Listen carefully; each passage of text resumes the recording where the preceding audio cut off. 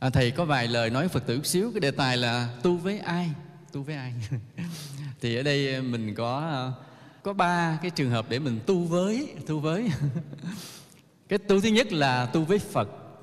Cái tu thứ hai là tu với chính mình. Cái tu thứ ba là tu với chúng sinh.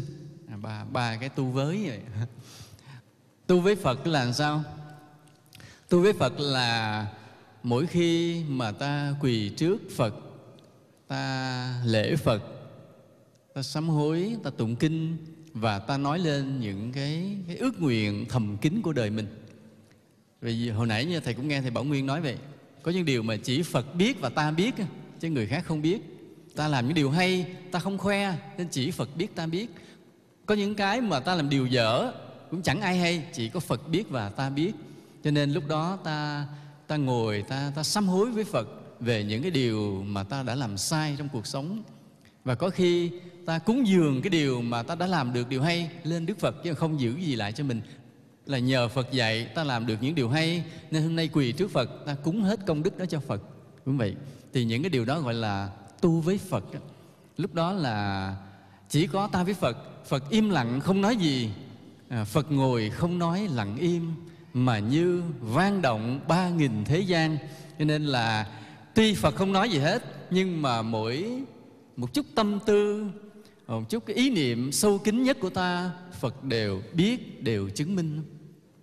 Phật không bao giờ rầy ta, không bao giờ trách ta, không bao giờ quở ta. Thầy ta nhiều khi còn đánh đòn ta, còn quở ta, rầy trách, còn làm mặt ngầu với ta.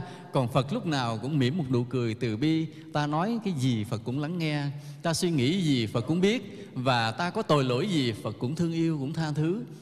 Cho nên tu với Phật là dễ chịu nhất. Vì không ai cự nữ mình hết. Luôn luôn Phật chỉ im lặng, từ bi, thương yêu và lắng nghe. Cho nên trong ba cái tu á, cái tu mà dễ nhất, mà thiêng liêng nhất là tu với Phật. Phật không bao giờ rầy mình sai, mình đúng gì là Phật cũng hoan hỷ, cũng bao dung, cũng độ lượng. Nhưng mà lại thiêng liêng nhất là bởi vì trên đời này không ai bằng Phật hết. Tuy Phật không nói, nhưng mà sự nhiệm màu thần lực của Phật lúc nào cũng tràn đầy trong tất cả chúng ta. Và chính nhờ hiểu được điều đó, nên tuy Phật không nói gì hết, nhưng mà lòng ta lúc đó rất tha thiết, rất chân chính, rất là tôn kính. Nó tạo thành một cái sự tu hành rất là lạ lùng, đặc biệt. Nên vì vậy, nếu mà ta đã làm đệ tử Phật, ta đã tu theo Phật, lúc nào ta cũng phải dành cái thời gian để mà tu với Phật trong ngày. Hoặc là ta lên chùa, ta quỳ trước chánh điện, ta lễ Phật, ta tụng lời kinh Phật, ta phát nguyện trước Phật. Hoặc là ta về nhà trong đêm hôm, sau cái ngày dài vất vả vì công việc, ta cũng thắp nén hương, quỳ trước Phật, lễ Phật mà tu với Phật. Ngồi thiền trước Phật đó. Là ai quỳ bên dưới Phật đài đó, hương trầm bay ngát trùng khơi, như cái bài nhạc Xuân An Vui mà ta vừa nghe như vậy. Đó là tu với Phật là dễ nhất mà thiêng liêng nhất. Cái thứ hai là tu với chính mình.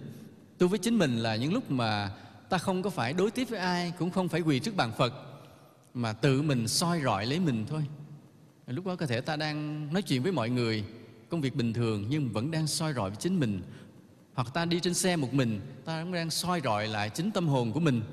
Hoặc là ta ở trong cái thất vắng, ta đang nhập thất một mình, không giao tiếp với bất cứ ai nữa, thì lúc đó ta cũng đang nỗ lực tu tập với chính mình, soi rọi lại chính mình, để thứ nhất là tìm ra được cái lỗi của mình, và thứ hai là nhiếp tâm trong thiền định. Thì cái giây phút mà tu tập với chính mình đó, là những giờ phút mà tinh tấn nhất á.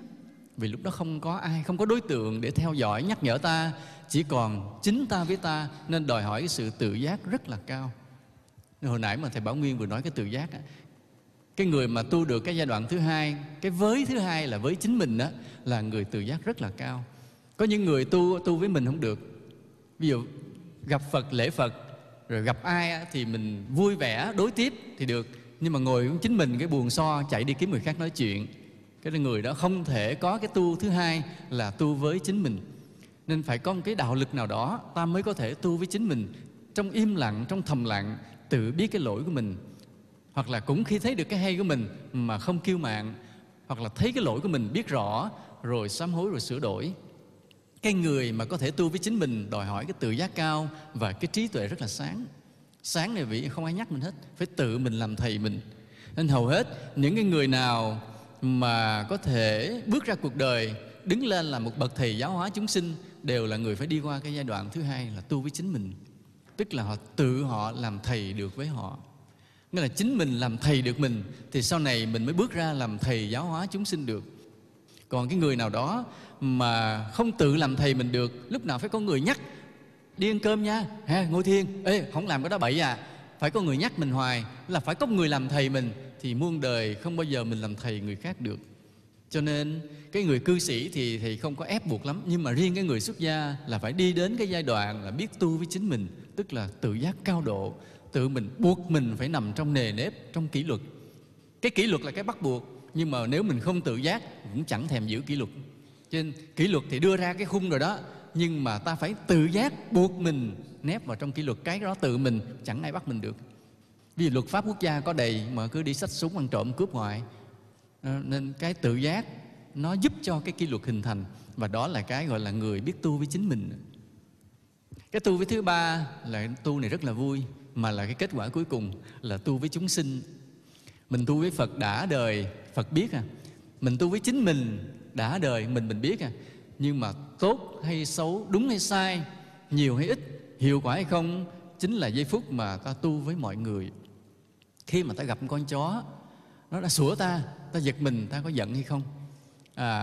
Rồi ta đi ngang qua một cái cành cây tươi xanh, ta có thấy thương yêu hay không? Qua một cái đồng cỏ non, cái ruộng lúa, những ánh trăng soi, những vầng mây bay, ta có thấy thương yêu cuộc sống này hay không? Rồi gặp bao nhiêu người trong cuộc đời này, ta có thấy trải lòng mình thương yêu được hay không? Khi mà con người thì cái người xấu cũng có, người tốt cũng có, cái người khen mình có, người chửi mình cũng có. Đó là bao nhiêu điều trong cuộc sống cực kỳ phức tạp, cực kỳ đẹp đẽ, cực kỳ thú vị, và cũng cực kỳ kỳ cục. Mà nghĩa là trong những trường hợp phức tạp như thế, lòng ta đối với những chúng sinh như thế, cây cỏ như thế, bầu trời như thế, ta như thế nào? Ta có giữ được lòng mình thương yêu sâu sắc, tinh tế, độ lượng, đôi khi nghiêm khắc mà đúng mực hay không? Đó là cái tu với chúng sinh. Mà sau bao nhiêu năm, bao nhiêu ngày tháng, bao nhiêu thời gian ta tu với Phật, ta tạo thành cái đạo lực. Sau nhiều ngày tháng ta tu với chính mình, tạo thành cái đạo lực. Và đến lúc ta tu với chúng sinh để thể hiện cái đạo lực đó.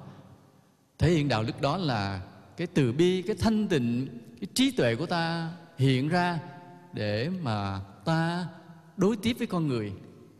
Nhưng mà không phải tu với chúng sinh là để thể hiện hai cái trước, mà sự thực khi ta thương yêu được chúng sinh, khi ta đối tiếp với mọi người một cách chuẩn xác, thì nó tạo thành đạo lực thứ ba nữa, nó rớt vào tâm ta trở lại một lần nữa. Cho nên cái đối tiếp với con người, cái tu với chúng sinh, nó là cái kết quả của hai cái với trước đó, tu với Phật, tu với chính mình đó. Nó thành ra cái kết quả thứ ba là mình tu với chúng sinh cũng rất là đẹp. Nhưng mà cái với chúng sinh đó, bỗng nhiên nó ngược trở lại để trở thành cái đạo lực cho chính mình. Vì đối với một con người mà ta nhẫn nhục được một cái, thì đạo lực trong tâm ta tăng lên. Còn ví dụ người ta ở một mình phát nguyện trước Phật, nói con nguyện trước Phật con sẽ nhẫn nhục, con không nóng nảy với ai hết, thì mới nói thôi chứ chưa thấy. Hoặc là mình tu với chính mình tự nhắc từ đây về sau không tự ái nữa nha, ai nói gì nói không tự ái nữa nha. Thì mình tu với chính mình thì nó cũng được một chút đạo lực rồi đó.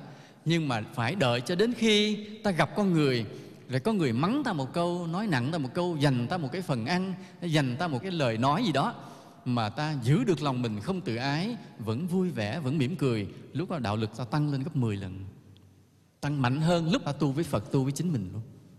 Đời sống thực tế đối với con người mà ta làm được cái đạo lý Phật dạy, làm cho đạo lực trong lòng ta vượt lên cao rất là nhanh. Nhưng còn nếu mà lúc đó ta thất bại, mình nguyện với Phật là không tự ái nha, mình dặn lòng mình là không tự ái nha, nhưng mà khi người ta nói mình tự ái cái là hai công phu trước bỏ luôn, nó phải làm lại từ đầu, phải vô quỳ trước Phật sám hối lại nữa, làm lại. Nên nó có ba cái tu với Phật, tu với chính mình và tu với chúng sinh. Thì nhớ ba cái điều đó trong suốt cuộc sống. Cái lúc này là lúc khó định nghĩa nè, phải không? Vì mình đang ngồi trước Phật giống như mình đang tu với Phật, nhưng mà thật ra mình chỉ một ít thôi, vì nãy giờ mình không quỳ lại Phật, không tụng kinh gì hết, chỉ nghe Pháp không. Thì cái ngồi im lặng mà nghe thì giống như là đang tu với giống như chính mình. Nhưng có phải với chính mình không? Không, bởi vì đang nghe Pháp. Mà có phải đang tu với chúng sinh không? Cũng không luôn, tại người ngồi chung quanh mình đầy, với mình nãy giờ mình chẳng đối tiếp với ai hết, chỉ là ngồi nghe giảng. Như vậy có phải tu với thầy không? Cũng không phải luôn, tại đâu có cho thầy đồng nào, cũng không có đối tiếp gì với thầy hết, cũng không phải là thầy la thầy mắng gì hết. Thành thử cái lúc này là lúc khó định nghĩa. Đây là một cái lúc mà nó lai ba bốn thứ lai ba bốn thứ. Cho nên là chỉ cần là thôi thì lúc này là lúc mà mình có thể lắng lòng nghe, hiểu được đạo lý, tâm mình hoan hỷ, và mình tự dặn lòng mình trước Phật nữa. Con sẽ cố gắng nè, con giữ gìn tự giác, con giữ kỷ luật, con tu tập tinh tấn để mà tạo thêm được một đóa sen cho cái cuộc đời này. Thì mỗi người chúng ta là một đóa sen mà. Nếu mà ta không biết tu á, ta cũng là sen này, nhưng mà thành là gọi là hoa cứt lợn, nó lại không hay thế nào. Còn nếu mà ta biết tu á, thì mỗi người ta cũng là đóa hoa, mà là đóa hoa sen tươi thắm đẹp đẽ. Vậy là thành hoa nào là tùy chúng ta nha, thầy không biết à. Thôi thì thầy giới thiệu chút xíu về Vesak. Thì năm nay là nhà nước ta đăng cai tổ chức cái đại lễ Vesak quốc tế tại Hà Nội. Thì cả nước chúng ta cùng nhau hưởng ứng cái ngày Vesak này cho năm nay và cho những năm sau. Làm sao cho tạo một cái không khí tưng bừng để cho mọi người dù không biết đạo Phật, họ mới chợt hiểu ra rằng có một Đức Phật vĩ đại đã xuất hiện giữa thế gian, đem lại ánh sáng chân lý nhiệm màu mà ngày hôm nay cả thế giới phải bị thuyết phục. Nên Liên Hợp Quốc không chọn cái ngày sinh của giáo chủ nào hết, mà lại lấy đúng ngày sinh của Đức Phật để làm cái ngày của tôn giáo và văn hóa cho thế giới. Và chính ngay tại trụ sở Liên Hợp Quốc, ta đã tổ chức cái ngày Vesak là ngày đản sinh của Đức Phật, ngay tại trụ sở Liên Hợp Quốc. Lần lượt các nước đăng cai, bây giờ tới Việt Nam ta đăng cai sau Thái Lan. Nên tháng 5 dương lịch sắp tới là đại lễ nhằm vào đúng cái rằm tháng 4 âm lịch. Thì tất cả chúng ta, người Phật tử đều có bổn phận góp phần của mình làm cho cái đại lễ đó tưng bừng khắp nơi, giới thiệu đạo Phật đến với tất cả mọi người trong thôn xóm của mình. Công ty Pháp Quang á, thầy có cố gắng sản xuất các sản phẩm mà liên quan tới Vesak, quý Phật tử có thể thỉnh về, hoặc là có huy hiệu ta dán lên mũ bảo hiểm, lên xe, lên túi xách, lên áo để nhắc mọi người cái ngày Vesak. Thầy cố gắng sản xuất là mấy chục cái biểu ngữ mà banner treo đứng á, ta mua về thì mấy nhà mình hùng nhau mình mua một bộ biểu ngữ chỉ có 20 cái à, ta treo trước nhà để cho mọi người họ đi vào xóm mình, họ đọc được những cái dòng chữ, họ hiểu về đạo Phật, hiểu về Đức Phật.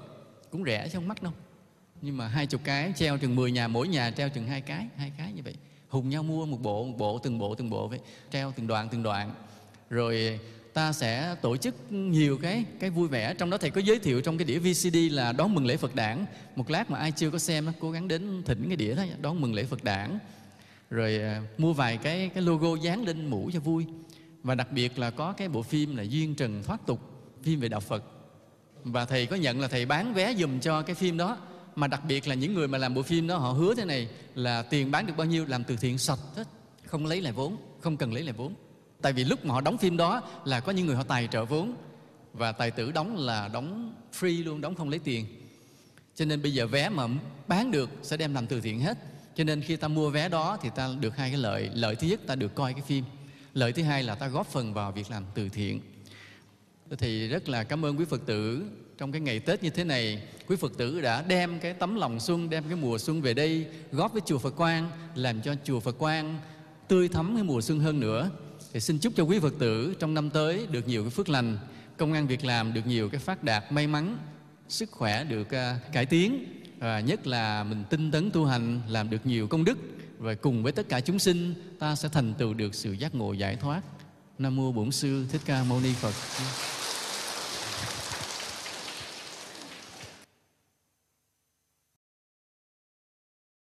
Cũng nhân cái ý sống đẹp thầy nói một chút về cái ý chuyển nghiệp.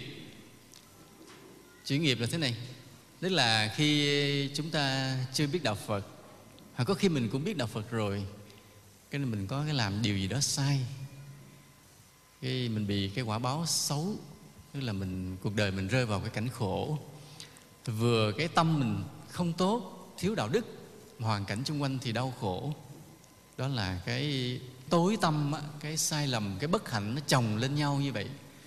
Tâm mình không tốt đó là một cái đau khổ rồi, mà hoàn cảnh thì bức xúc, bất hạnh lại là càng thêm cái đau khổ nữa. Và đến khi chúng ta gặp Phật Pháp mới biết rằng mọi điều là do nhân quả tạo nên. Chúng ta muốn thay đổi. Cái mà ta muốn thay đổi số phận và tâm hồn mình, Phật gọi là chuyển nghiệp. Trong đạo Phật gọi là chuyển nghiệp. Ta thay đổi đi, thay đổi tâm hồn và thay đổi hoàn cảnh của mình. Tâm hồn mình phải tốt lên và hoàn cảnh mình phải sung sướng hơn, hạnh phúc hơn. Tu gì không biết mà nói càng tu mà hoàn cảnh càng khổ thì là sai. Có thể ta cần một vài hoàn cảnh khổ để ta được thử thách, được rèn luyện, thì điều đó rất là cần.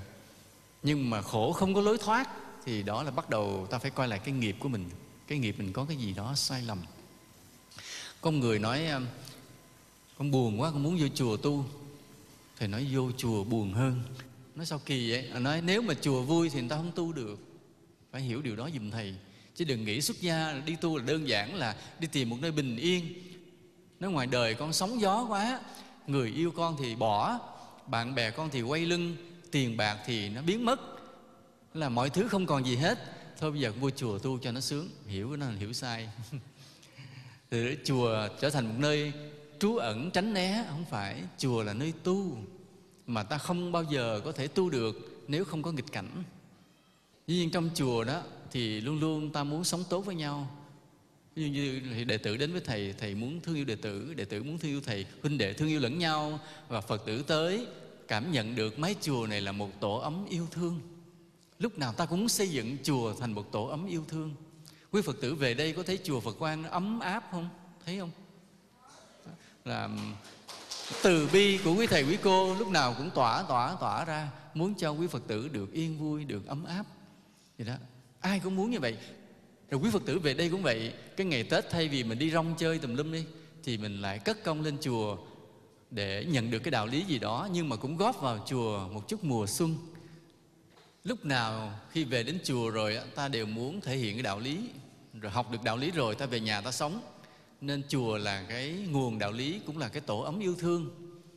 Ta thấy vậy thì ta thấy chùa lý tưởng quá, cái ta muốn rũ bỏ việc đời, tránh những cái khổ đau ngoài đời, để vào chùa sống một cuộc sống bình yên sung sướng. Hiểu như vậy là sai. Mà nếu chùa bình yên sung sướng như vậy, sẽ không bao giờ có một thầy một cô nào đắc đạo được. Nên ta phải hiểu một điều thế này.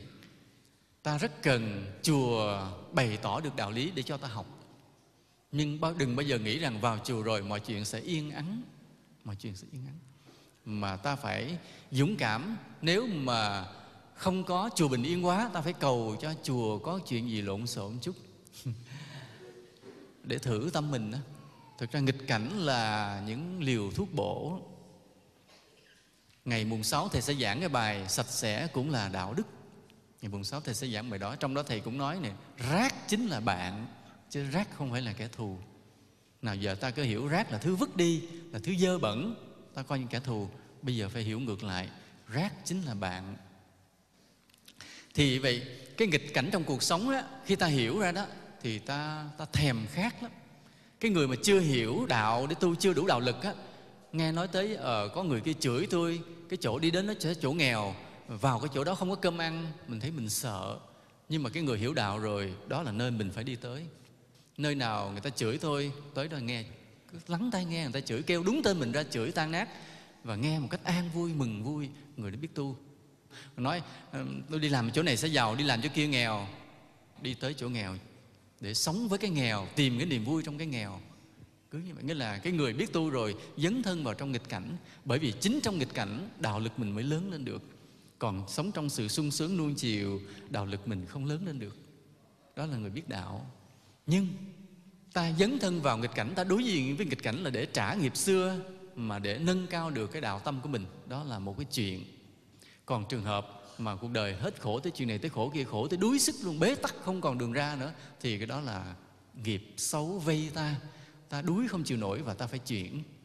Cho nên trong đạo Phật cái giỏi tu là chuyển được cái nghiệp của mình, chuyển được tâm hồn, mà chuyển được hoàn cảnh của mình. Mà dùng cái chữ chuyển là ta phải có power, phải có sức mạnh để thay đổi cái cuộc sống của mình, thay đổi cái đạo đức của mình, tâm hồn mình. Thì nói ví dụ thế này. Ví dụ bây giờ có một người nghèo quá, không biết làm gì để sống. Có một người mới rủ, thôi bây giờ anh nghèo quá thì anh theo tôi là bán thịt, tôi sẽ chia phần cho anh. Tôi lấy phần thịt nạc, thì anh lấy phần lòng, anh đem bán. Tôi ngồi đây tôi bán thịt nạc, anh ngồi kế bên bán lòng heo, lòng bò. Nghèo quá rồi cũng phải làm. Ta không chọn lựa được nữa. Chỉ còn cơ hội hẹp duy nhất và mình phải đi vào. Mặc dù mình biết là buôn bán thịt như vậy nó không phải là hay lắm, không phải là chánh mạng, nhưng không còn cách nào khác, buộc phải làm. Ta không có chọn lựa được. Còn bây giờ cái người mà họ có phước á, Có người tới đó, có chuyến đi buôn gỗ, người khác tới rủ không, để làm cái gốm sứ, một người khác rủ bán hàng điện tử, người khác nói tôi mở nhà hàng. Thì mình tự do chọn lựa trong những ngành nghề đó. Trong bao nhiêu cái mà người ta rủ mình làm ăn á, mình coi cái nào thích hợp để mình làm. Thì ta thấy như vậy, cái người mà có tiền, có phước á, họ có tự do chọn lựa cuộc sống của họ. Rồi cái khác nhau giữa người có phước và người không phước gì? Một người không có được quyền chọn lựa, còn một người thì được quyền chọn lựa cái cuộc sống của mình. Thì cái chữ chuyển nghiệp là vậy đó. Chuyển nghiệp là ta thay đổi cuộc sống của ta để từ một cái cuộc sống mà ta bế tắc không có chọn lựa được, trở thành cuộc sống ta được tự do quyết định lấy vận mạng của mình. Chuyển nghiệp cũng là như vậy. Và cái cách nào để ta chuyển nghiệp từ cái cuộc đời đau khổ bất hạnh trở thành sung sướng hạnh phúc, cái gì mà tù túng bức xúc trở thành cái tự do rộng rãi, rồi cái cách nào để ta chuyển nghiệp như vậy? Thì chuyển nghiệp nó cũng là quá trình, nó có cái công thức. Ta biết cái công thức rồi, ta cứ lặng lẽ kiên nhẫn ta làm, từ năm này qua năm kia, cuộc đời ta sẽ thay đổi, tâm hồn ta sẽ thay đổi. Thứ nhất á, là ta biết mình sai ở điểm nào. Ví dụ bây giờ nó mình nghèo, nguyên nhân nghèo tại sao? Ai biết nguyên tại sao ta nghèo? Ví dụ nói dạ thưa thì con nghèo chắc là tại con hẹp hòi, không có bố thí, phải không? Không bố thí nên nghèo, đúng không? Đúng, đó cũng là một nguyên nhân để nghèo đó. Rồi có người thì thấy tâm con không hề hẹp hòi, con có tiền là con cứ muốn cho, nhưng mà đời con cứ nghèo. Nguyên nhân nằm ở chỗ khác. Nằm ở chỗ gì? Phung phí, đúng. Khi mà ta có tiền ta xài thoải mái quá thì ta không có tiền nữa, kiếp sau ta sẽ nghèo. Thế cái người này ta thấy mình rất rộng rãi, nhưng tại sao mình cứ nghèo? Bởi vì ngày xưa xài sang không đúng chỗ. Đó là một nguyên nhân. Còn nói nguyên nhân nghèo là do hẹp hòi không bố thí, nó không. Con thấy con rất là rộng rãi, ai con cũng muốn cho tiền, nhưng mà sao đời con cứ nghèo? Thì cái nguyên nhân này là bởi vì cái tật hay cho tiền đó mà nghèo đó. Toàn cho tầm bậy, cho toàn người không đáng cho toàn người không đáng cho, nên kiếp này nghèo. Cũng là một nguyên nhân. Nói là con là người hào hiệp, ai con cũng giúp đỡ, giúp ai được con giúp hết lòng, tại sao đời này con nghèo? Tìm ra nguyên nhân là vào một đời xưa nào đó đi trong chinh chiến á, đánh hăng say quá, đốt hết nhà người này tới đốt tới nhà người kia. Giờ nghèo khổ lang thang ra ngoài đường trùm mền nhưng không có nhà nào ở. Mà trong khi tánh tình thì rất là hào hiệp, sẵn sàng lăn xả chiến đấu, giúp ai là giúp. Nên ta thấy là nói là nghèo, ví dụ nó có nhiều nguyên nhân. Trước hết ta tìm cái sai của mình, coi cái mình bị nguyên nhân nào. Hoặc là nhìn vào gương thấy gương mặt mình không đẹp, nhìn ra thấy ai cũng đẹp trai. Như thầy vậy đó, thầy nhìn xuống thấy ai cũng đẹp trai, mà nhìn vào gương thì có một người không đẹp đứng trong đó. Thầy cũng thấy như vậy. Bỏ gương xuống thì nhìn thấy ai cũng đẹp hết, nhưng mà cầm gương lên có một người không đẹp nằm ở trong đó. Thầy phải đi tìm nguyên nhân nhé. Đi tìm nguyên nhân tại sao có một người không đẹp ở trong gương nó xuất hiện. Thì nguyên nhân là tại sao? Nói thì nghe coi. Nguyên nhân tại sao? Nguyên nhân thì nó nhiều. Ví dụ như khi ta hay chê bai, ta hay thích chê người này người kia, ta sẽ bị gương mặt xấu. Hoặc là ta là họa sĩ mà ta vẽ hình hí họa đó, vẽ cái đầu thiệt bự chần dần, cái chân mình chút xíu, vân vân. Hoặc là ta gặp người khác ta không thích vui, sống cái cuộc đời mà ta không nở nụ cười, vui với ai, không thương ai hết, cái ta cũng bị xấu. Hoặc là ta bị cái nghiệp là hung dữ, mỗi khi hung dữ ta trợn mắt nhe nanh ra, cái mặt nó hiện in vào khuôn mặt ta luôn, đời này đời sau mặt ta cứ xấu xấu. Nên ta thấy cái người cười với cái người quạo, người nào đẹp? Người cười đẹp phải, còn người quạo luôn luôn xấu. Trên đời trước ta hay quạo thì đời đời ta sẽ xấu, còn đời trước ta hay cười, đời đời ta sẽ đẹp. Nên sau khi mà ta hiểu những nguyên nhân như vậy rồi, ta phải tu cái nghiệp gì đó để thay đổi cái thằng cha trong gương này nó phải đẹp lên mới được, chứ không để nó xấu hoài. Nên trước hết là ta phải biết lỗi của mình, đó là trước hết. Cái thứ hai là ta phải đem cái lỗi đó ra, ta quỳ trước Phật, ta sám hối. Lạy Phật, đời xưa con là người nóng nảy, nên con xin sám hối điều này trước Phật. Trước đây con đã nói nặng lời với người này, con đã cau có với người kia, con đã trách cứ người nọ. Bao nhiêu nghiệp đó con xin sám hối, và nguyện đời đời kiếp kiếp con hết cái nghiệp duyên nóng nảy đó. Đối với ai con cũng từ hòa, cũng thương yêu, cũng muốn đem cho người ta cái sự mát mẻ, sự vui vẻ. mỗi ngày cứ phát cái câu nguyện đó, tức là đánh vào cái lỗi gốc từ nhiều kiếp của mình. Hoặc là mình là người biết mình hẹp hòi, có tiền cứ bỏ tuốt trong túi giấu thiệt chặt, không cho ai hết, chôn luôn xuống đất 3-4 tấc lớp rồi đè bê tông lên trên. Lạy Phật, con xin sám hối cái nghiệp con bỏn sẻn từ nhiều kiếp. Con coi trọng đồng tiền còn hơn cả những cái tình nghĩa thân thương, nên từ nay con xin sám hối và xin rằng là nếu con có tiền, con xin mở rộng đôi bàn tay để con san sẻ, con cúng dường, con giúp đỡ, con yêu thương mọi người. Mỗi ngày chúng ta sám hối đánh đúng vào cái gốc đó. Hoặc là có người có tật phung phí xài sang vậy, nói lạy Phật, con có cái tật là phung phí hay xài sang hay là bo tiền không đúng chỗ vân vân thì con xin từ nay là mỗi một đồng con đưa ra để giúp người thì bảo đảm đồng tiền đó biến thành niềm vui, biến thành đạo lý, thành đạo đức, để cho người được vui, được sống đẹp. Thì ta sám hối vào đúng cái lỗi gốc của mình như vậy. Đúng vào cái lỗi gốc như vậy là cái nghiệp cũ của ta nó bị lung lay. Tại cái nghiệp nó có gốc có rễ của nó, nhưng mình đem đúng cái lỗi ra, mình cứ sám hối riết như vậy, cái nghiệp nó lung lay. Lần lần từ cái lời phát nguyện đó bắt đầu nó chuyển thành hành động. Là cái hành động thế nào?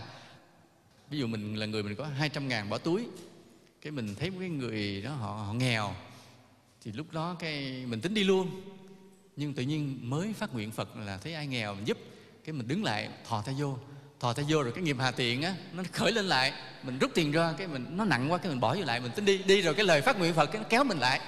Cuối cùng cái lời phát nguyện đối Phật nó thắng, cái phải đau khổ móc ra 50.000 thôi cho anh, đừng bao giờ cho tôi gặp mặt nữa, tôi quá đau khổ gì cái mặt.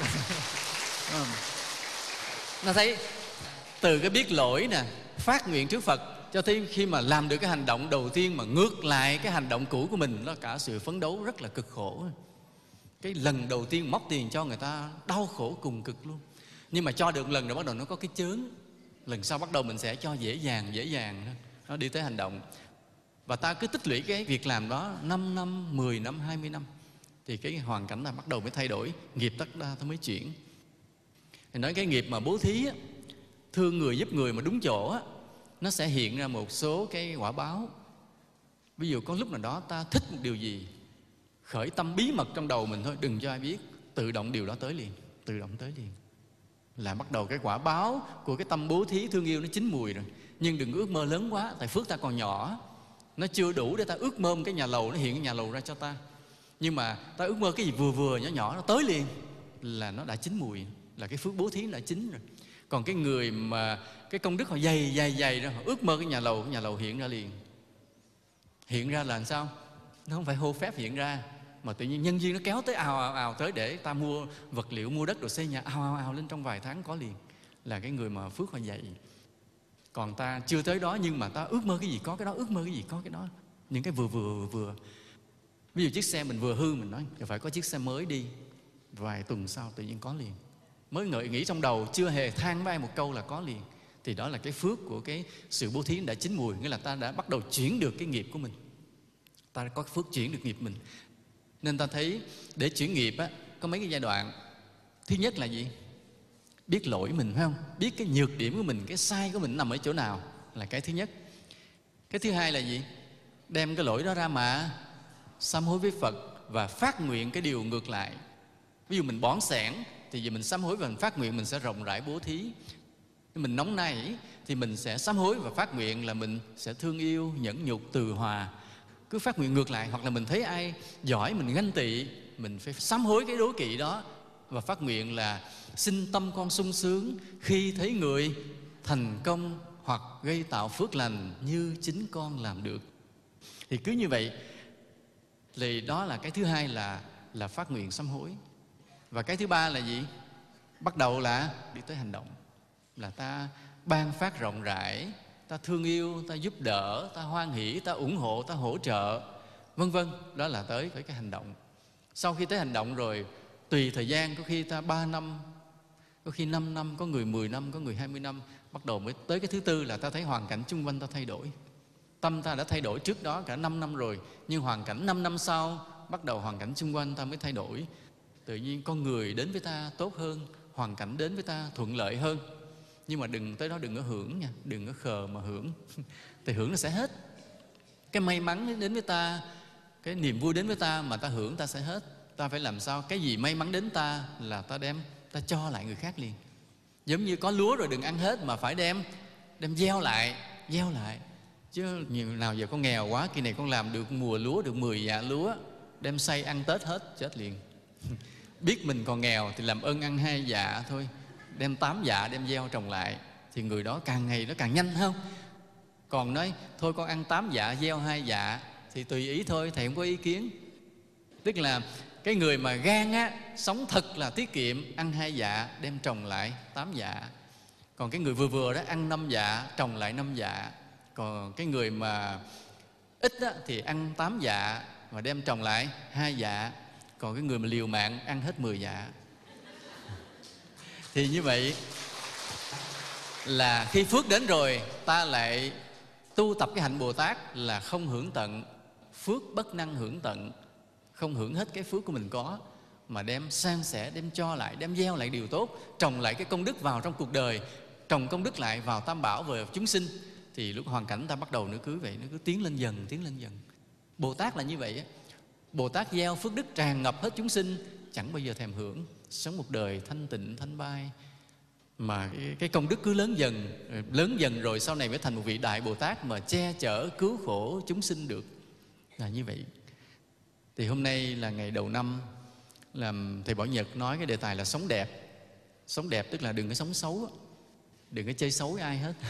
Làm sao đem được niềm vui đến cho mọi người chung quanh mình, làm tròn cái bổn phận trách nhiệm mình đối với gia đình, đối với xã hội, đối với đất nước. Chính cái đó cũng là một cái chuyển nghiệp rất là lớn. Và Thầy cũng nhắc lại cái chuyển nghiệp sâu xa là nằm nơi cái biết lỗi mình trước, đem cái lỗi đó ra mà sám hối. Rồi sau đó hoàn cảnh ta thay đổi sung sướng hơn thì ta đừng hưởng, mà lại tiếp tục dùng cái sung sướng may mắn của mình để tặng cho đời. Sẵn năm nay Thầy nhắc lại một chút xíu về cái lễ hội Vesak. Tức là năm 1999 thì Liên Hiệp Quốc mới chọn ngày sinh của Đức Phật là cái ngày biểu tượng cho tôn giáo và văn hóa của thế giới. Đây là một vinh dự rất lớn của Đạo Phật, vì không chọn một tôn giáo nào khác mà chọn đúng ngay Đạo Phật, lấy đúng ngay ngày sinh Đức Phật để làm cái ngày biểu tượng cho ngày tôn giáo, văn hóa, hòa bình của thế giới. Vì họ nghĩ rằng, họ thấy rõ ràng rằng giáo lý của Đạo Phật đem đến bình an, hạnh phúc và hòa bình cho nhân loại, chứ không có tôn giáo nào bằng được như thế. Nên đây là một vinh dự của ta. Rồi đến năm 2000 thì chính tại trụ sở Liên Hợp Quốc ở Nữ Ước, ở New York á, đã long trọng tổ chức cái đại lễ Phật đản quốc tế đầu tiên. Rồi mấy năm sau liên tiếp thì có Thái Lan làm. Riêng năm nay Việt Nam ta đăng cai để tổ chức cái đại lễ Vesak Phật đản của Liên Hợp Quốc. Và tất cả những Phật tử chúng ta đều phải hân hoan chào đón, đóng góp vào cho cái đại lễ đó được thành công tốt đẹp. Mỗi người chúng ta đều phải cố gắng đóng góp vào đó. Và đóng góp như thế nào thì Thầy có nói hết trong cái đĩa giảng là đón mừng đại lễ Phật đản. Một lát nữa thì mời mọi người xuống thỉnh một đĩa về xem nha. Ai chưa có thì thỉnh và xem, ai có rồi cũng thỉnh đem cho người chưa có, để ta biết ta sẽ đón mừng cái đại lễ đó như thế nào. Thì công ty Pháp Quang sẽ cố gắng mình đưa ra nhiều cái sản phẩm về Vesak, là quý Phật tử sẽ mua về ủng hộ trang trí trong nhà, như một bản tóm tắt lịch sử Đức Phật, hoặc là 20 cái banner biểu ngữ về cái lễ Vesak. Thì ta hùng với nhau ta mua. Thì chừng 10 nhà ta hùng lại, một nhà treo 2 cái, vì nó đánh số từ số 1 tới 20 á. Cứ một nhà ta treo 2 cái, nhà ta treo 2 cái trước nhà. Thì khi người ta đi từ cái nhà thứ nhất tới nhà thứ 10 thì người ta đọc được hết 20 cái biểu ngữ đó. Mình hùng nhau mình mua, nó cũng rẻ chứ không có mắc. Mà xóm nào, làng nào, đường nào, nhà nào của Phật tử là mình cũng treo 20 biểu ngữ đó hết, để nhắc mọi người về cái lễ Vesak. Và nhiều cái sản phẩm nữa. Còn hôm nay thì thấy có được cái logo Vesak á, mua về ta dán trên mũ bảo hiểm, dán trước xe gắn máy, dán lên áo rồi vân vân, để nhắc mọi người lần năm nay, năm 2008 này là năm đại lễ Vesak của Việt Nam. Vừa rồi là các Phật tử diễn viên họ có làm một bộ phim, là bộ phim Duyên Trần Thoát Tục. Thì cái kinh phí để làm bộ phim đó là do những nhà hảo tâm đóng góp làm thành. Cho nên bây giờ tới giai đoạn bán vé, họ không cần bán vé để lấy vốn nữa, mà bán vé để làm từ thiện. Thì có một số rạp ở Vũng Tàu, Sài Gòn là có chiếu, ở Biên Hòa như có chiếu. Nên ta hãy ủng hộ cái hãng phim này bằng cách ta mua vé về xem, cho mình và cho những người gia đình mình đi xem. Thì hiểu thế này là ta sẽ được 2 điều lợi. Được cái thứ nhất là ta sẽ được xem bộ phim về Đạo Phật Duyên Trần Thoát Tục. Cái lợi thứ hai là cái số tiền đó họ dành hết làm việc toàn bộ từ thiện luôn, chứ không có để xài gì hết. Tất cả số tiền nó đều làm từ thiện. Nên ta mua cái vé tức là ta đóng góp vào cái việc làm từ thiện cho cái nhóm làm phim đó. Họ hứa rất long trọng. Họ lên đây mấy lần đó thầy, cái nhóm Việt Trinh đó, Châu Thổ Bích Thủy rồi đó, Lê Cung Bắc này diễn nào diễn lên đây, hứa long trọng như vậy. Nên thầy cũng mời mọi người xuống để mua một cái vé về xem nha. Nếu mua xong mà không xem thì cứ cho thầy sẽ đi xem, không sao. Thôi thì cũng là ngày đầu năm, là chùa Phật Quang rất vui vẻ nhờ có sự hiện diện của quý Phật tử. Thầy rất là cảm ơn quý Phật tử trong ngày Tết đã về đây thăm chùa như thế, nghe Pháp, học hỏi giáo lý. Thầy xin chúc cho quý Phật tử một năm mới được nhiều điều an lành, tốt đẹp, may mắn, thăng tiến, tinh tấn, làm được nhiều cái công đức phước lành để chuyển nghiệp của mình từ xấu thành tốt, từ tốt thành tốt hơn nữa nha. Và mãi mãi là đứa con cưng của Phật. Nam mô Bổn Sư Thích Ca Mâu Ni Phật.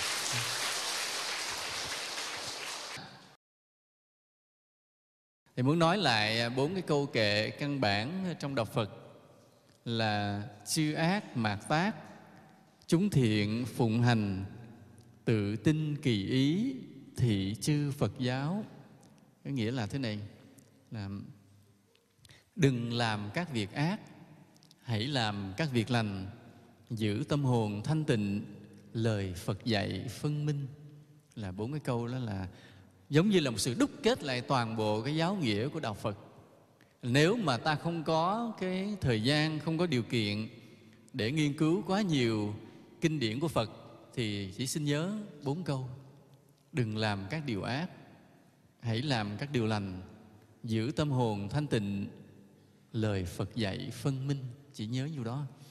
Nhưng mà nếu mà ai nhớ được 4 câu đó rồi, chiêm nghiệm trong cuộc sống của mình để giữ được như vậy, thì lần lần nó sẽ mở ra thành nhiều kinh điển hơn nữa. Nói nghe 4 câu đó rất là dễ hiểu phải không? Đừng làm các việc ác, dễ hiểu không ạ?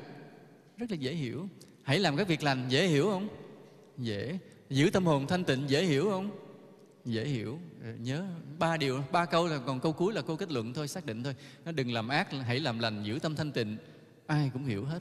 Và chỉ cần nhớ như đây thôi, nhớ 3 câu này là ta có thể nắm được toàn bộ đạo Phật trong bàn tay của mình để mà ứng dụng tu hành. Nhưng mà nếu có một người nào đó quyết tâm thực hành theo 3 cái câu này, không làm ác, làm điều lành, giữ tâm thanh tịnh, nếu có một người quyết tâm làm được 3 câu này thì bắt đầu chuyện rắc rối phát sinh. Bắt đầu chuyện rắc rối phát sinh. Rắc rối phát sinh là sao? Phát sinh là khi bắt đầu là không làm điều ác, lần lần mới hiểu ủa thế nào là điều ác, phải không? Vậy không dễ định nghĩa. Ví dụ nói là hãy làm điều lành, nhưng mà thế nào là điều lành? Rắc rối á. Rồi hãy giữ tâm hồn thanh tịnh, làm sao giữ tâm hồn thanh tịnh? Mới nghe thì dễ hiểu, nhưng mà nếu ta quyết tâm thực hành được 3 điều này rồi thì vô số điều rắc rối phát sinh tiếp theo. Để hiểu cho được thế nào là điều ác, thế nào là điều thiện, thế nào là giữ được tâm thanh tịnh thì ta học thêm 30 năm nữa nha, kiên nhẫn học 30 năm nữa. Nhưng mới vô vụ á, nói có 3 câu, 4 câu thôi để cho mình nghe, ô đạo Phật dễ thôi, tu được, tu bước vô tu rồi không biết thế nào là ác, thế nào là điều thiện đâu, không biết. Ví dụ bây giờ mình thấy ra ngoài đường mình thấy 2 người đang quánh nhau, người này quánh cái hư, người quánh cái thui, đá nọ cái lăng cù mèo, thì mình nói đó là ác hay thiện? Ác hay thiện? Không dám đâu, chưa chắc đâu. Tại vì nhiều khi đó cái người mà đang quánh người kia đó, cái ông đó ổng là ông thiện, thì cái thằng kia nó mới cướp của, mới giết người đằng kia rồi nó chạy ra đằng này, ổng chận nên nó, ổng chụp nó, ổng phải quánh nó để mà bắt trói nó giao công an. Thì cái việc mà ổng đánh nó hư thui đuổi vậy nè, đó làm việc thiện. Mình không biết chắc là thiện hay ác đâu, không biết chắc đâu. Nên tới lúc đó là ta sẽ phân vân, ủa thế nào là thiện, thế nào là ác, phải không? Hoặc là mình thấy có một người móc tiền cho người kia, rồi tao cho mày 1 triệu, thì thiện hay ác? Sao biết ác, cho tiền nào mà ác? Tùy có thế này, tùy có cái người họ xin để làm cái gì. Ví dụ cái người đó họ đang đói quá, gần chết rồi, ông kia móc cho tiền, hoặc là cần cái vốn mà mở một cái gì buôn bán nhỏ nhỏ gần ngày Tết thì cái đó là thiện. Hay là cho tiền để mày mua kinh về nghe thì đó là thiện. Còn nó ngật ngàn ngật ngưỡng, nó hết thuốc rồi đó, tới lúc nó cần thuốc vô xin tao cho mày mua xì ke hút liền, thì cái đó làm sao mà là thiện được, phải không? Cho nên ta thấy lúc đó bắt đầu ta phân vân, ủa thế nào là điều ác, thế nào là điều thiện. Mà để hiểu được thế nào là điều ác, thế nào là điều thiện, 30 năm. 30 năm. 30 năm là mày mò tu học nát hết kinh của Phật, nghiên cứu bao nhiêu bài giảng của quý thầy, thực hành trong cuộc sống, thử nghiệm trong cuộc sống, rồi bắt đầu mới lờ mờ hiểu ra thế là thiện, thế là ác. Ví dụ bây giờ đi chùa là thiện hay ác? Hầu hết là thiện, hầu hết là thiện. Nhưng mà đôi khi cái việc ta đi chùa là ta phải bỏ một số trách nhiệm nào ở nhà. Ví dụ hôm nay như ba mình bệnh, ổng ngất ngoại gần chết mới nói ba đi chùa là công đức tối thượng, thôi ba cứ yên tâm nằm đó, lỡ có chết thì con về con chôn, không sao nha. Thì cái đi chùa là ác hay thiện? Nó quá tàn nhẫn đi chứ sao được, phải không? Nên vì vậy lúc đó là khi ta hiểu ra vấn đề, ta thấy trên đời này thật là cái ác cái thiện nó không có một logic rõ ràng, mà buộc ta phải có một cái trí tuệ ghê gớm, ta mới phán đoán từng việc một.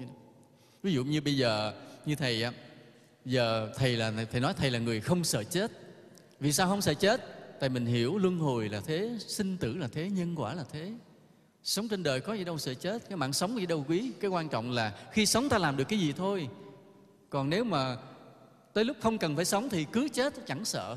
Nói nghe anh hùng, nhưng mà dòm kỹ thầy là người sợ chết số 1. Mỗi lần ăn không biết có ai bỏ thuốc độc thức ăn mình hay không. Mỗi lần đi lên xe không biết có ai tính ám sát đặt mình dưới xe hay sao không. Tính ra thầy sợ chết số 1. Tại sao? Ủa sao thầy nói nghe anh hùng là thầy không sợ chết, mà giờ làm gì thầy cũng sợ chết vậy? Vì sao vậy? Bởi vì đã tới lúc phải đáng để chết chưa? Nếu mà lúc đáng chết, chết liền. Nhưng mà lúc chưa đáng chết, đừng chết bậy. Thì mạng sống rất là quý, không? Cha mẹ cho mình, Phật cho mình, và bao nhiêu người đang còn thương yêu, tin cậy mình, và mình đang còn phụng sự đóng góp được khi không chết ngang. Uổng. Chứ không phải sợ chết. Vậy. Nên ta thấy đó, giữa cái đúng cái sai, cái thiện ác nó thật là mơ hồ không rõ ràng. Chỉ có những người có trí tuệ thật tinh tế mới nhận ra thế nào là đúng, thế nào là sai, thế nào là thiện, thế nào là ác, để ta cư xử cho đúng như là lời Phật dạy là đừng làm các việc ác mà hãy làm các việc lành.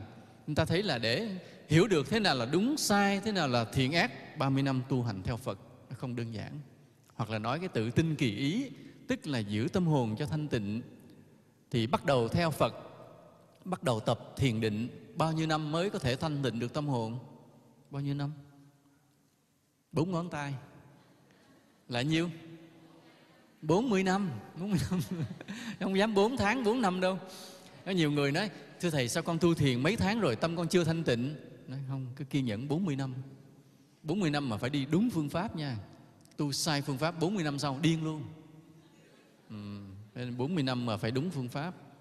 Mà nếu ta không tu thiền á thì mãi mãi không bao giờ ta giác ngộ giải thoát. Mà nếu ta tu thiền mà tu sai sẽ điên. Cho nên ta chỉ còn một con đường duy nhất là phải tu thiền, và phải tu thiền cho đúng phương pháp, không còn cách nào khác. Nên giống như phải liều, giống như bước vô đó là vô, một là cửa tử phải chết, hai là mình vinh quang lên luôn mà không được lui lại, phải bước qua. Cái con đường thiền định là như vậy. Mình tu theo Phật rồi là phải đi vào con đường thiền định, không còn con đường nào khác. Nếu mà mình đi theo Phật mà không tu thiền thì giống như là cứ đứng bấp mé rụt rè ngoài cửa sợ chết mà không vô ạ. Nói vô sợ điên, vô sợ chết. Mà nếu không vô thì chẳng bao giờ thành Phật, thành Thánh được hết. Phải vô, buộc phải như vậy. Mà đi vô rồi, mà nếu may mắn gặp được minh sư hướng dẫn tu đúng phương pháp thì cũng phải 40 năm. 40 năm tâm linh mình mới vỡ ra, mới khai mở ra. Bắt đầu ta mới thấy ánh sáng cuối đường hầm. Còn trong suốt 40 năm đó mờ mờ mịt mịt mà đi. Vì tin Phật mà đi, vì tin Thầy mình mà đi. Chứ sự thật tâm linh chưa khai mở. Hôm nay ngồi yên chút, mai loạn lại. Mai mốt ngồi yên chút, kia loạn lại. Rồi cứ mờ mờ mịt mịt không biết đâu là đúng. Nhưng vì do cái thiện căn từ kiếp nào rớt trong lòng ta, là một kiếp xưa nào đó ta có quỳ dưới chân một vị Phật hay quỳ dưới chân một vị Bồ Tát ta đảnh lễ, bây giờ nó thành cái thiện căn lớn, cái công đức lớn nó giấu trong tim ta. Thế ta không tu không được. Nó thành cái thiện căn, một chủng tử nó rớt trong tim ta rồi gỡ không ra nữa. Thế là ta cứ phải mà sống chết đi theo Phật thôi. Vì đời xưa có một lần ta đã quỳ xuống đảnh lễ với Phật một lần. Mấy ngàn kiếp nào đó ta có đảnh lễ với chân một vị Bồ Tát một lần. Giờ thành công đức nó giấu trong tim. Ta cứ bị thôi thúc mà cứ phải tu, dù biết rằng con đường tu rất là vất vả, gian nan, cực khổ. Cho nên phải đi. phải tu. Và 40 năm sau, lúc đó những kiết sử nó tan vỡ, vọng tưởng nó tan vỡ, ta mới bắt đầu thấy được ánh sáng cuối đường hầm. Ta bước vào một thế giới mới của hạnh phúc, của an lạc. Lúc đó không ai có thể làm lung lay cái niềm tin, cái sự tinh tấn của ta được nữa. 40 năm để hiểu được cái đừng làm các việc ác, hãy làm các việc lành. 30 năm theo Phật để có thể bắt đầu tự tin kỳ ý, giữ tâm hồn thanh tịnh được. 40 năm theo Phật không phải dễ. Cho nên 4 cái câu kệ rất là ngắn, tóm lại một cái hết toàn bộ đạo Phật trong bàn tay. Đừng làm các việc ác, hãy làm các việc lành, giữ tâm hồn thanh tịnh. Lời Phật dạy phân minh, nhưng không ngờ là không đơn giản chút nào. Không ngờ là không đơn giản. Nhưng mà ta cũng cần 4 câu đơn giản đó để ta nói chuyện với những người không thích phức tạp. Ví dụ nói thấy ông bà đi chợ, đi chùa nhiều quá thì tu cái gì? Thì mình biết cái người này họ không thích nghe nhiều. Mình cứ nói 4 câu đó thì họ nghe dễ chấp nhận. Cái câu đó một khái niệm bình thường phổ thông ai cũng nghe được để dụ họ. Nhưng mà nếu đến lúc nào đó họ quay lại họ hỏi ta, vậy chứ anh nói là đừng làm việc ác, hãy làm việc lành là như thế nào, nói tôi nghe. Thì lúc đó mình mới lấy kinh nghiệm trong đời sống mình nói ra. Kinh nghiệm là cái ác và cái thiện trên đời này không hề đơn giản để ta có thể dễ hiểu được, mà phải rất trí tuệ. Cái trí tuệ mà để hiểu được thiện ác nó còn khó hơn cả một tiến sĩ hiểu về một bài toán.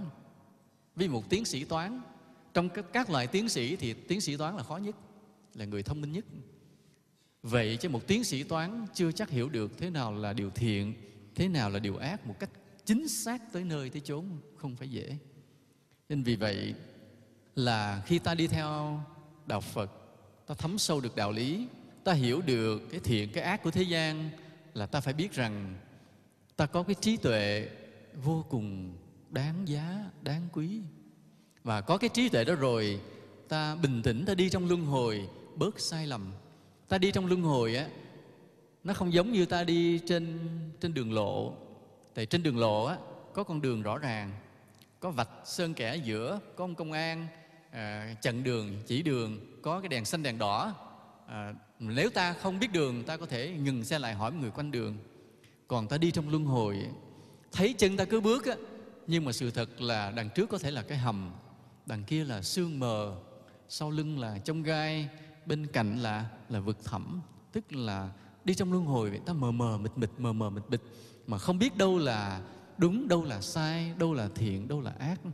Chính nhờ có ánh sáng của Phật Pháp soi rọi, mở toang con đường phía trước ta đi, thế ta thấy rõ từng bụi bờ, gai góc, để ta tránh bên này, ta lách bên kia mà ta đi. Hôm nay ta gặp một người quen, ta nói họ một hai câu. Ngày sau ta gặp người đồng nghiệp, ta cư xử với họ một cách khéo léo, thì đó chính là cái ta lách bờ, lách bụi, lách gai, lách góc để mà đi chuẩn nhất. Không bao giờ mở miệng nói một điều sai, không bao giờ ra tay làm một việc bậy. Mà đáng lẽ trong hoàn cảnh đó ta đã nói bậy một câu, ta đã làm bậy một cái, nhưng mà nhờ Phật soi đường, ta không bao giờ nói một câu sai lầm để làm cho người ta đau khổ. Ta không bao giờ ra tay hại ai một cái điều gì trong cơn tức giận của mình, để tránh cái nghiệp báo về sau cho mình, mà cũng tránh gây đau khổ cho người. Là nhờ ánh sáng Phật Pháp, lúc đó ta đi trong luân hồi giống như đi trong sương mờ, đi trong bóng đêm, mà có cái ánh đèn pha rọi đường, ta biết ta lách bờ lách bụi để làm từng việc, việc nào việc nó thật là chính xác. Cho nên cái câu mà tự tin kỳ ý là giữ tâm hồn cho thanh tịnh, thì cái tâm hồn thanh tịnh trong đạo Phật không phải là tâm như hư vô, không có gì. Cái tâm thanh tịnh trong đạo Phật nó rất là lạ, rất là vi diệu. Nếu mình hỏi một người, ví dụ như là nghe nói anh tu được tâm thanh tịnh, thì tâm thanh tịnh đó là gì? Thì ông đó ông nói, ông ngồi ông nhìn lại tâm ông lát rồi ông nói không có gì hết. Cái tâm ông trống không, không có gì hết. Bây giờ nói vì nếu tâm có trống không hết thì tu để được cái trống không hết, thì như vậy tu theo đạo Phật để làm gì? Đáng lẽ tu theo đạo Phật rồi là trong tâm anh phải vô số điều gì nó cao siêu mầu nhiệm chứ. Anh nói tu theo đạo Phật thời gian rồi tâm trống không hết, vậy tu theo đạo Phật để làm gì? Ông cũng không biết luôn nữa, ông không biết trả lời nữa. Ông nói tôi cũng không biết nữa, tại bây giờ tôi nhìn vô thấy tâm tôi trống không là tôi không biết gì nữa, không thấy gì hết trơn á, không có gì trong đó hết trơn. Cái mình sẽ hoang mang, nói sao tu theo đạo Phật rồi cái thành ra không có gì hết. Nhưng không phải. Giờ cũng cái ông mà tâm trống không đó, giờ mình sẽ hỏi ông, bắt đầu lại mình nắm áo ông, mình tát một cái bóp bên đây, thấy ông chưa giận mình tát cái bóp bên kia lại, thấy ông chưa giận mình đạp ông cái té lăn cù mèo, ông lồm cồm ngồi dậy, cái mặt ông cũng không giận. Cái tâm trống không á là lúc là được cái gì ạ? Cái lòng không giận ai. Mà cái không giận ai là cái quý hay cái tệ? Quý vô cùng. Mình mới thấy rằng hệ ai mà nói nặng mình câu chút xíu hay nói xia xỉa chút mình tự ái, lòng mình gợn lên, buồn 3 ngày ngủ không được. Nói tại sao trước mặt đông người mà nó dám nói tôi là cái đồ ăn bám xã hội, nó nói xa nó gần tôi là đồ ăn bám của vợ tôi, ví dụ vậy. Nếu mà không có tôi làm sao mà vợ tôi làm ăn được, cũng phải tôi phụ này phụ kia chứ, tại sao nói là tôi ăn bám vợ tôi, tức ngủ không được. Nhưng mà cái người mà tâm trống không á, cái nói họ cười, không giận. Rồi cũng cái người tâm trống không đó, cũng người tâm trống không đó, cái lúc đó mình đi với họ, cái mình thấy có người ăn xin lại, xè tay xin tiền mình, cái mình móc tiền cho, thì cái người mà tâm trống không có gì chặn mình lại, nói không anh này, ông này ông giả. Thấy ông giả, thấy cái chân ông đi cà nhắc với ông, nếu một lát nữa anh theo dõi sao thấy ông đứng lên đi song sổng cho coi ông xin giả. Mà nếu anh cho ông á, ông có tới ông xin hoài mà làm nhiều người bắt chước rồi tạo ra cái phong trào ăn xin, anh đừng cho. Anh không cho chứ mà lại là đúng. Cái mình nói ủa tâm ông này ông trống không mà sao ông nhìn như người kia cũng biết là ông này giả. Thì ra từ cái tâm trống không đó, ông biết con người, người nào đúng, người nào sai, người nào giả, người nào thật. Vì thiền sư có nói mà, như cái gương trong, hồ đến hiện hồ, hán đến hiện hán. Là tâm của một thiền sư là vậy đó. Tâm trống không có gì hết trơn á, nhưng mà cái người Ấn Độ đến hiện ra đó là người Ấn Độ, người Tàu đến hiện ra đó là người Tàu. Nghĩa là sao? Nghĩa là từ nơi cái tâm trống không của cái người đó không có gì, ông nhìn vô tâm không thấy gì.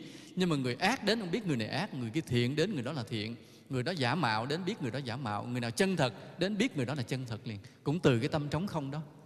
Nên ta thấy là cái tự tin kỳ ý là cái tâm trống không á. Ta cứ tưởng là tu theo đạo Phật được cái tâm trống không rồi nó vô nghĩa, không phải. Từ cái tâm trống không đó, vô số điều kỳ diệu nó xuất hiện, vô số đạo đức xuất hiện, vô số đạo lý xuất hiện. Rồi cũng mình đi với ông trống không đó, tức là khi mà mình đụng chuyện này đụng chuyện kia, thì chính cái người đó hướng dẫn mình lách qua cái điều sai, đi qua cái điều đúng, là cũng nhờ cái tâm trống không đó. Cho nên cũng 3 cái câu thôi: đừng làm các việc ác, hãy làm các việc lành, giữ tâm hồn thanh tịnh. Không ngờ là nắm hết toàn bộ cái tinh nghĩa, cái sự mầu nhiệm của đạo Phật ở trong đó. Chính vì ta tránh các điều ác, ta làm các điều lành, nên tâm ta sẽ được thanh tịnh. Chính vì tâm ta sẽ được thanh tịnh, nên ta biết rõ điều nào ác, điều nào thiện để ta làm cho đúng. Và cứ như vậy, ta sống phơi phới tung bay giữa cái cuộc đời đen bạc này, mà ta được bình an, ta được hạnh phúc, và ta đem lại lợi ích không biết bao nhiêu người trong cuộc sống này. Nên cái gọi là tâm hồn thanh tịnh nó không phải là hư vô, mà chính là những điều kỳ diệu từ nơi đó xuất hiện, làm cho ta thấy rõ cái đúng sai, cái thiện ác giữa cuộc sống này. Nên khi ta nghe nói là giữ tâm hồn thanh tịnh, ta phải biết một cái tâm thanh tịnh đúng của đạo Phật nó phải xuất hiện ra những cái điều gì đó. Mới nhìn thì thấy không có gì, nhưng nếu ta quan sát kỹ cái tâm thanh tịnh đó, ta sẽ thấy đầu tiên nó xuất hiện là cái trí tuệ, biết điều đúng, biết điều sai, biết điều thiện, biết điều ác. Cũng nơi cái tâm thanh tịnh hư vô đó, nó sẽ xuất hiện được cái tâm từ bi. Cái người tâm thanh tịnh rồi buộc phải có lòng thương người, mà nhiều khi chính họ cũng không biết nữa. Bình thường thì họ thấy tâm họ như hư vô, nhưng mà họ thấy một người khổ, họ thông cảm được, họ có thể giúp đỡ được. Họ thấy một người thành công, họ thấy họ vui mừng được. Và lúc nào họ không giữ gì lại cho mình. Ví dụ thấy có nhiều tiền là muốn làm cái điều gì đó có ích cho người khác. Cho nên là từ cái tâm thanh tịnh, cái từ bi phải xuất hiện. Từ cái tâm thanh tịnh đó, cái nhẫn nhục phải xuất hiện. Từ cái tâm thanh tịnh đó, cái trực giác phải xuất hiện. Từ cái tâm thanh tịnh đó là tứ vô lượng tâm, là vô số những cái điều lành, điều hay phải xuất hiện. Chứ không phải là cái tâm thanh tịnh là không có gì. Cho nên 3 cái câu thôi: tránh ác làm lành, tịnh tâm. Tránh ác làm lành, tịnh tâm. 3 cái câu nói quyện với nhau thành một cái khối gì đó vi diệu, hỗ tương cho nhau, mà nó phát ra hào quang sáng chói trong tâm mình, và phát ra cái niềm vui hạnh phúc lan tỏa trong cái cuộc đời của mình, khiến cho những cái người chung quanh mình được an vui, được hạnh phúc theo mình. Nên từng người chúng ta mà thực hành được 3 cái câu đó là tránh ác nè, làm thiện nè, tĩnh được tâm, thì mỗi chúng ta trở thành một cái đóa sen giữa cái cuộc sống này, tỏa được cái hương thơm đạo đức hạnh phúc cho mọi người chung quanh mình. Hôm qua thì có nói câu này, mỗi người chúng ta đều là một đóa hoa giữa cái cuộc sống này. Nhưng mà nếu ta không biết đạo Phật á, thì ta là hoa cứt lợn. Còn nếu ta biết Phật Pháp thì ta là hoa sen. Thì tùy ta chọn loại hoa mà ta trở thành. Nếu mà ta biết tránh ác, làm lành, tĩnh tâm, thì mỗi người chúng ta là một đóa sen rực rỡ, tươi thắm giữa cuộc đời, và làm cho cuộc đời này vui thêm.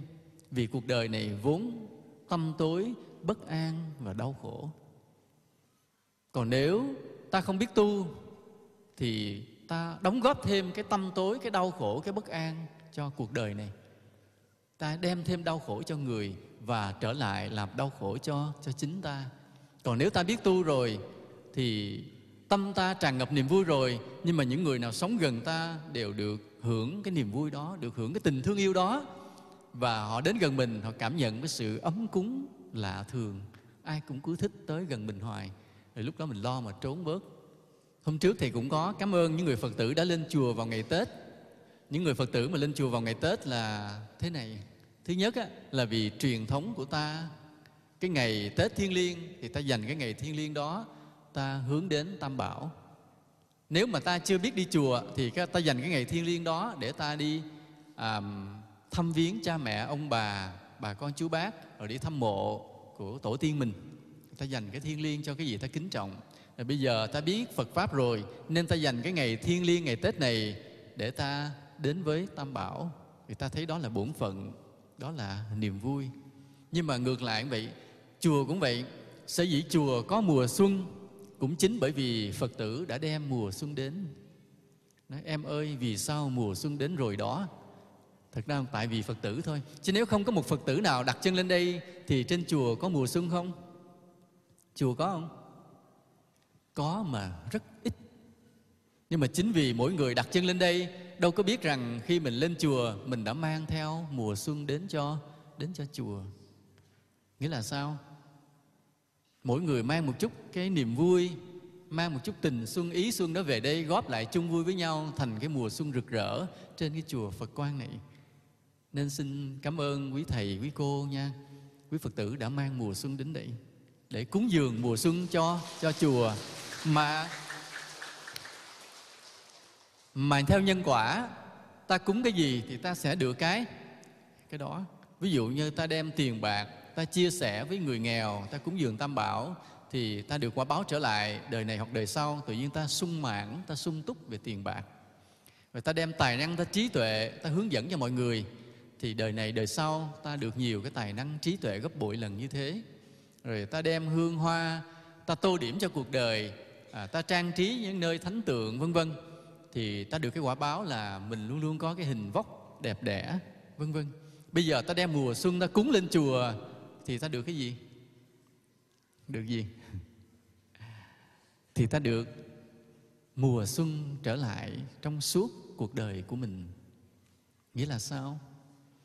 Nghĩa là thay vì ta chỉ có 3 ngày xuân, 3 ngày Tết, nhưng mà trong 3 ngày Tết đó, ta đem cúng chùa hết 1 ngày, 3 ngày hay là 4 ngày, ta đem 1 ngày ta cúng cho chùa. Là ta lên chùa với lòng thành kính, với tình thương yêu, với cái niềm hân hoan vui vẻ. Tức là ta đem cái mùa xuân, ta đem cái ngày Tết thiêng liêng, ta cúng chùa 1 ngày, thì cái quả báo trở lại với ta là trong 12 tháng đó, chia ra là 1/3 là ta tràn ngập mùa xuân, tràn ngập niềm vui. Đó là lý do tại sao mà ngày Tết nếu ai lên chùa cúng Phật, thắp nhang, nghe Pháp thì ta được hên hết 1/3, 1/4 trong năm. Được may mắn suốt 1/3, 1/4 là 3-4 tháng liền được may. Còn mấy tháng sau thì nó không may nữa, nhưng mà ta sẽ đi chùa bù lại, nó sẽ may luôn cả năm. Có một lần thì nghe chuyện này mà mình cứ thích cười hoài, không biết có đúng hay sai. Có cái người đó là họ nói thế này, họ lên chùa Phật Quang mà họ không biết nghe Pháp, họ cũng chẳng bao giờ nghe giảng, cứ lên thắp nhang xì xì sập xong chạy về mất. Cái mới hỏi, ủa sao đi chùa mà không nghe Pháp, không có thỉnh băng đĩa giảng gì trơn? Nó không, cái chùa này linh lắm nha, đầu năm mà lên lễ cái về làm ăn hên lắm. Họ chỉ biết có nhiêu đó, nhưng không biết gì nữa hết trơn. Nghe buồn cười, không biết có thiệt hay giả, là không biết mọi người có được như vậy hay không. Nhưng mà thôi, bỏ cái người mê tín nó qua một bên. Thế còn lại là những người có tấm lòng, có trí tuệ, biết học hỏi, biết nghe giáo lý, về đây với cái lòng trân trọng thương yêu, chứ không phải về đây với cái tâm mê tín. Thì cái người mà về đây với cái trân trọng thương yêu như vậy thì cái phúc lành trở lại với mình rất là nhiều, vì mình đã cúng một mùa xuân cho chùa. Cho nên Thầy xin thành thật cảm ơn tất cả mọi người đã mang mùa xuân về đây như vậy nha. Thế bây giờ thì tôi có xin vài lời chúc Tết. Là trước hết là xin chúc Tết Chư Tôn Đức Tăng Ni trong một năm mới được nhiều sức khỏe, đạo vận được hanh thông, việc tu hành được nhiều tiến bộ, thăng hoa cái tâm linh, việc giáo hóa chúng sinh được mở rộng, và quý thầy quý cô đạt được những cái tâm nguyện của mình trong cuộc sống này cũng như trong đạo Pháp. Cũng xin chúc cho quý Phật tử một năm mới được nhiều cái may mắn, được nhiều ơn Phật, để ta có thể sống một cuộc sống an vui, hạnh phúc trong công việc làm ăn, cũng như trong đối xử, trong quan hệ, được cái tình cảm gắn bó thân thiết nhiều hơn nữa. Để chi vậy? Để khi mình vừa được tình cảm với mọi người, vừa được cái cuộc sống may mắn phát đạt, thì ta có thể là một sứ giả của Phật, mà ta đem đạo lý, đem Phật Pháp đến cho mọi người nhiều hơn nữa. Và nhờ đó cái công đức tích lũy chồng lên công đức, chồng lên công đức nữa, để ta có thể khai mở được tâm linh tu tập của mình. Nam mô Bổn Sư Thích Ca Mâu Ni Phật.